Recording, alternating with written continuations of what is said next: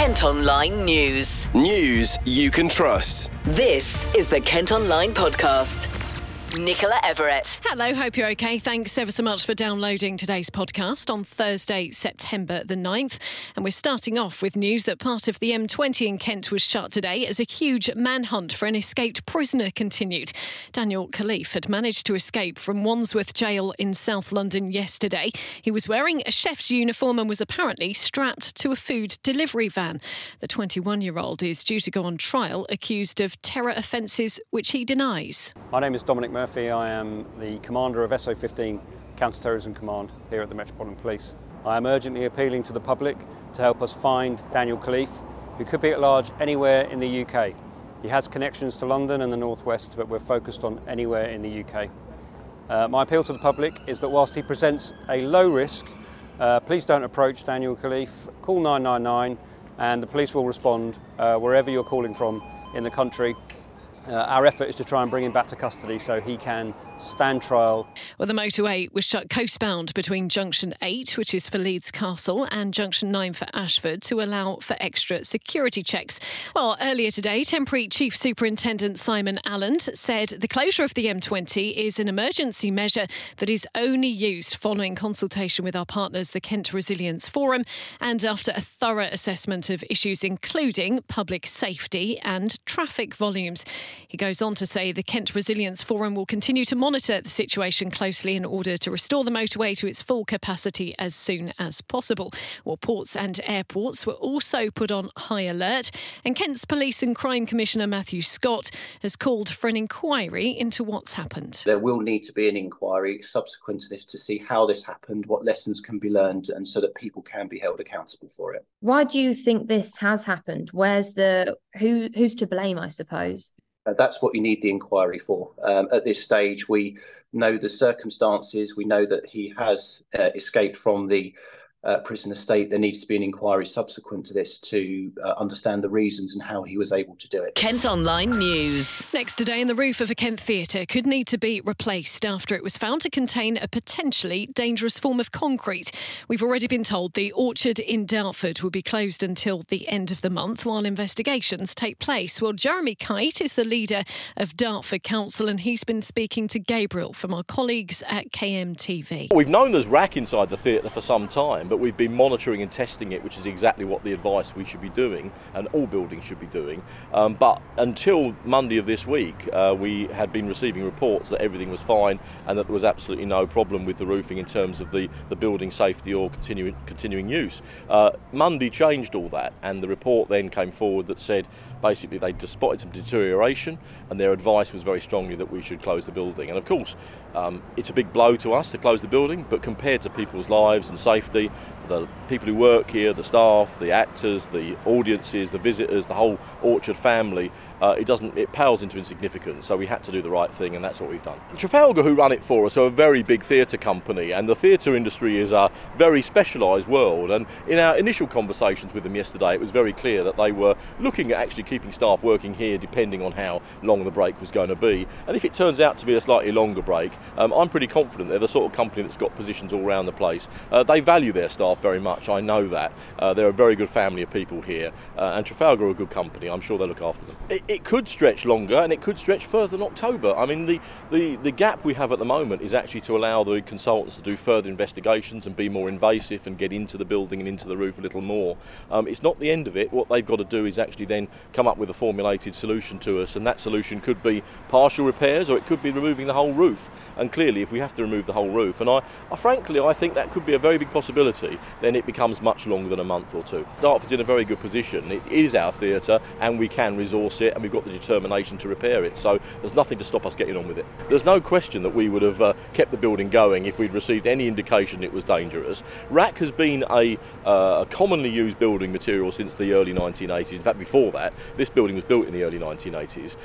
And we've done exactly the responsible thing by measuring it really, really carefully. And it was only when we received those first indications that things may not be right and there was a deterioration, and we acted within 15 minutes. The building was closed. So we've done everything right. But I think this is going to become a growing problem, and I think more and more buildings will be looking at it. Bear in mind, it was a technique that was used not just in schools or theatres, but also shopping centres, in railway stations, other public buildings. So I think there'll be a lot of investigations going on. And you can watch KMTV's report by clicking on their pages of the website. Kent Online reports. Some crime news now, and a 27-year-old's been charged with murder after the body of a man was found in Rochester. Police discovered the 71-year-old after being called to Mercury Close on Tuesday. Simon Brown from King George Road in Chatham is due in court. Elsewhere, a man's been charged after a 28-year-old woman died in a suspected hit-and-run near Ashford. A child was also taken to hospital after it happened in Charing Heath on Saturday night. A 25-year-old from Maidstone has appeared in court accused of causing death by dangerous driving and failing to stop after a collision. A driver's facing jail after a Raynham woman died when she was hit by a bus outside Victoria Station in London. Melissa Burr was knocked down when he accidentally accelerated into the back of a stationary vehicle in August 2021. Now, the 60-year-old admitted causing death by careless driving and has been cleared by a jury of a more serious charge. He'll be sentenced in November. Now, we've got an update next on Eurostar and whether they're ever going to stop at stations in Kent again. Trains haven't called at Ashford or Ebbsfleet International since the first COVID lockdown back in March 2020. And that's led to frustration among passengers who now have to travel into London to get on a service to the continent. Well, our reporter Leanne Castle has been to a meeting of what's known as the Joint Transportation Board at Ashford Borough Council, where the General Secretary of Eurostar provided some more information. Well, Leanne, thanks ever so much for being on the podcast with me. So what did Gareth Williams have to say? He said, although there's a huge demand for services in Kent, bosses aren't able to commit to stopping trains here yet for two reasons. The first being Brexit. It's not clear how the new entry and exit systems will work, and Eurostar effectively want to wait until they know a little bit more about how they have to adapt their processes. The second is COVID. Mr. Williams said the company's income dropped by about 97% during the lockdowns, so they just don't have the money to keep services running. While he did say the company is keeping Kent on the radar, he certainly didn't give any promises as to when the passenger services might return, as Kent passengers only account for about 3% of their overall customers. And he revealed a bit more about how the pandemic had affected the business, didn't he? Mr. Williams revealed the company had to borrow hundreds of millions just to survive through the pandemic. That's because they weren't able to apply for the same government grants that were available to airlines, and obviously they lost all of the money they usually generated through ticket sales because everybody was staying at home. Instead, they had to rely on loans from private companies, which came with hefty interest. Now they're getting back to pre-pandemic levels. The focus for Eurostar is paying back those loans instead of stopping at more stations. Now, members of the Bring Back Eurotrains residents group were also at the meeting. What did they think of what they heard? Members of the group presented their petition to Mr. Williams during the meeting, which has a staggering 30,000 signatures. While they understand there are lots of complications and reasons behind why the services are being suspended, they still feel more needs to be done to get them back, as they really are essential for jobs, families and businesses throughout Kent. If Eurostar can't put the trains back on, one of the things they do want to see is perhaps another company taking over operations. It's another way of getting cross-channel trains back as soon as possible. And finally, Leanne, the Olympics take place in Paris next year, not very far for a lot of us. Any chance of services returning before then? So the simple answer to this question is no, it's not likely. Mr. Williams was asked this in the meeting because Ashford and Ebbsfleet could have so much potential in helping huge passenger numbers reach Paris. They could really help ease queues and meet the demand. And the Olympics will take place before the new Brexit checks even come in. But when answering the question, he said the company won't be reviewing its decision until after the Olympics, when the new checks do come in. So until the time comes, Eurostar will keep focusing on services in London, as that's where their main money is. Leanne, thank you ever so much. Kent Online reports. A car dealership in Medway's been left frustrated after a car that was due to be sold was clamped by the DVLA. Staff at Shrewd Motor Centre on Gravesend Road found the vehicle, which was parked outside of their fenced forecourt with a clamp on its wheel last Thursday. The DVLA have said they need to provide proof the land it's parked on is privately owned before before they'll remove it. A drunk man who abused staff as he tried to force his way into a closed supermarket has avoided being sent to prison. Tamar McLean from Folkestone took off his shirt and cuddled a police officer during his arrest at an Aldi in July. A court heard the 28-year-old from Wood Avenue had suffered a family bereavement and was abusing alcohol at the time. The Arriva bus company has permanently scrapped one of its services after it was attacked. The 109 from Deering Way in Gravesend was temporarily stopped last month after a window was smashed en route. Well, bosses say it wasn't an isolated incident. They've tweeted that they've had to prioritise the safety of their passengers and staff. Now, it's Kent Test Day for thousands of pupils across the county. The results will determine which children can apply for a place at a grammar school for next September. Many parents would have paid for private tuition ahead of the exam, which happens just days after the summer break. Well, Joanne Bartley is from Comprehensive Future, a group that campaigns against it. She's been speaking to Dan. Most of the country got rid of this test many decades ago, but Kent has hung on to this system of testing primary school pupils and deciding that the smartest kind of 25 to 30% will attend grammar schools and the rest will attend schools that kind of slightly less academic, or that was the old-fashioned view. Nowadays, every school does the same GCSEs. The whole system, to my mind, is no longer needed. So then could you talk to us about the test this week, why you feel like this test is unfair on young children? The Kent test is kind of no longer necessary. Nowadays, children all study for GCSEs. There's no differentiation in the schools. And it puts a whole lot of stress on 10-year-old children. I mean, it's so young.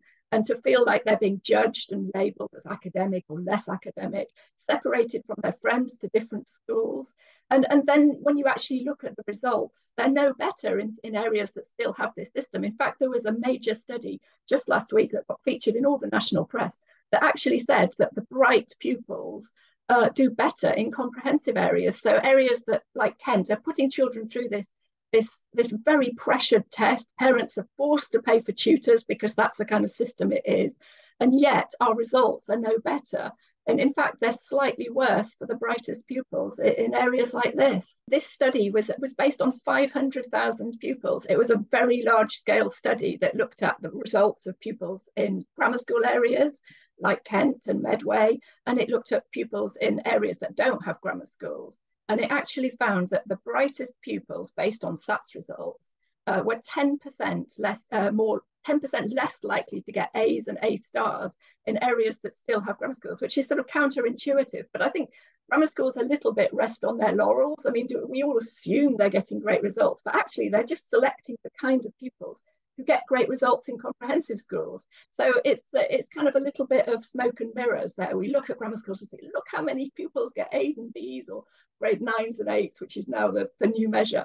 And actually, when we analyse it, they're no better for most pupils and actually very slightly worse. It's only a moderate difference, but it's still a significant, a statistical thing that the brightest pupils are actually doing worse in areas like Kent. And what would your message be to parents who are thinking of putting their children through this system and this test? I think parents feel that in Kent they have to do it. It doesn't mean they like the system. We're just stuck with this old-fashioned system that was invented in the 1940s, and this test, which no one really believes is a very good judge of pupils anymore. In fact, 22% of pupils who take an 11 plus at GCSE level turn out to be in the wrong school based on their GCSE results.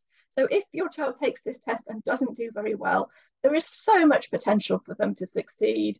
It's just such a terrible system, and most areas of the country did the right thing getting rid of it. Kent Online News. There are concerns Kent could lose millions of pounds as a result of the writers' and actors' strike currently going on in Hollywood. In a good year, film and TV production in Kent can bring in as much as £8 million to the local economy, but this year we'll see nowhere near that amount. 2 major dramas, in fact, have already pulled out of filming here due to the ongoing industrial action, and it's particularly damaging to places like the historic dockyard in Chatham that rely on that sort of income. Well, Gabrielle Lindemann is from the Kent Film Office and she's been speaking to Kate. The strikes really strongly affected Kent in terms of filming activity, as we're projecting to only see about a third to half of the activity we would see in another year. And why is it that projects are pulling out? It's essentially because Britain has managed to attract a lot of US productions. So many of our television and films have got American writers, American actors, etc. in it. And because these people are in it, and a lot of money from Netflix and Warner Brothers, etc., they're on strike. So they are not filming, and they're not producing anything, and therefore all activity has come to a halt. And what about things such as popular filming locations in Kent, such as Dover or at Chatham Docks? I'm guessing that they're not being used either as all the productions come to a stop? I don't think it's all productions, but we've just had a survey through from Beck2 that's been reported in the trade press, and they're saying that over half, potentially 2/3 of the workforce in Britain is currently out of work. So that gives you a rough idea of the impact that's having on the industry within Britain. With the money that is brought in through an overseas production, say, for example, Empire of Light, it was somewhere around £4 million, I think, for Margate.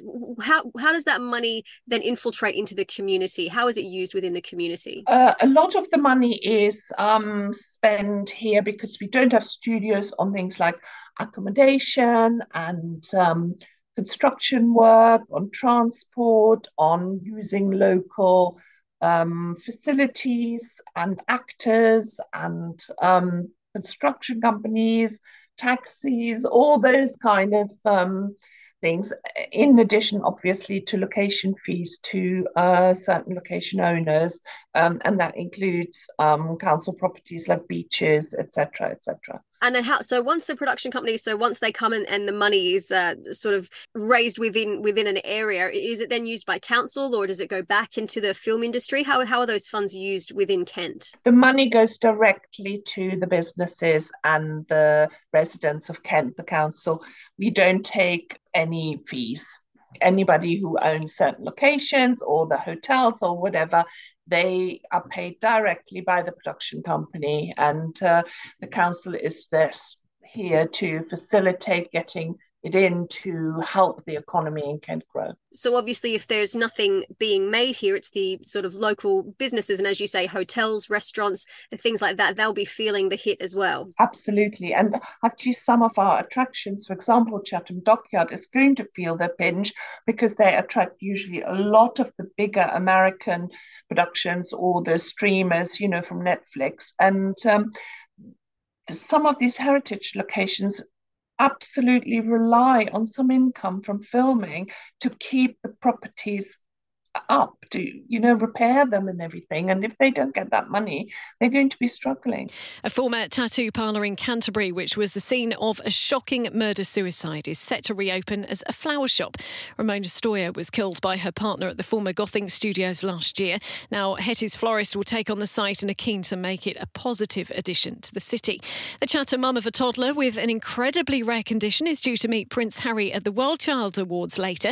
2-year-old Leo was born with a gene disorder and is only the 16th person in the world to be diagnosed with it in the past 7 years.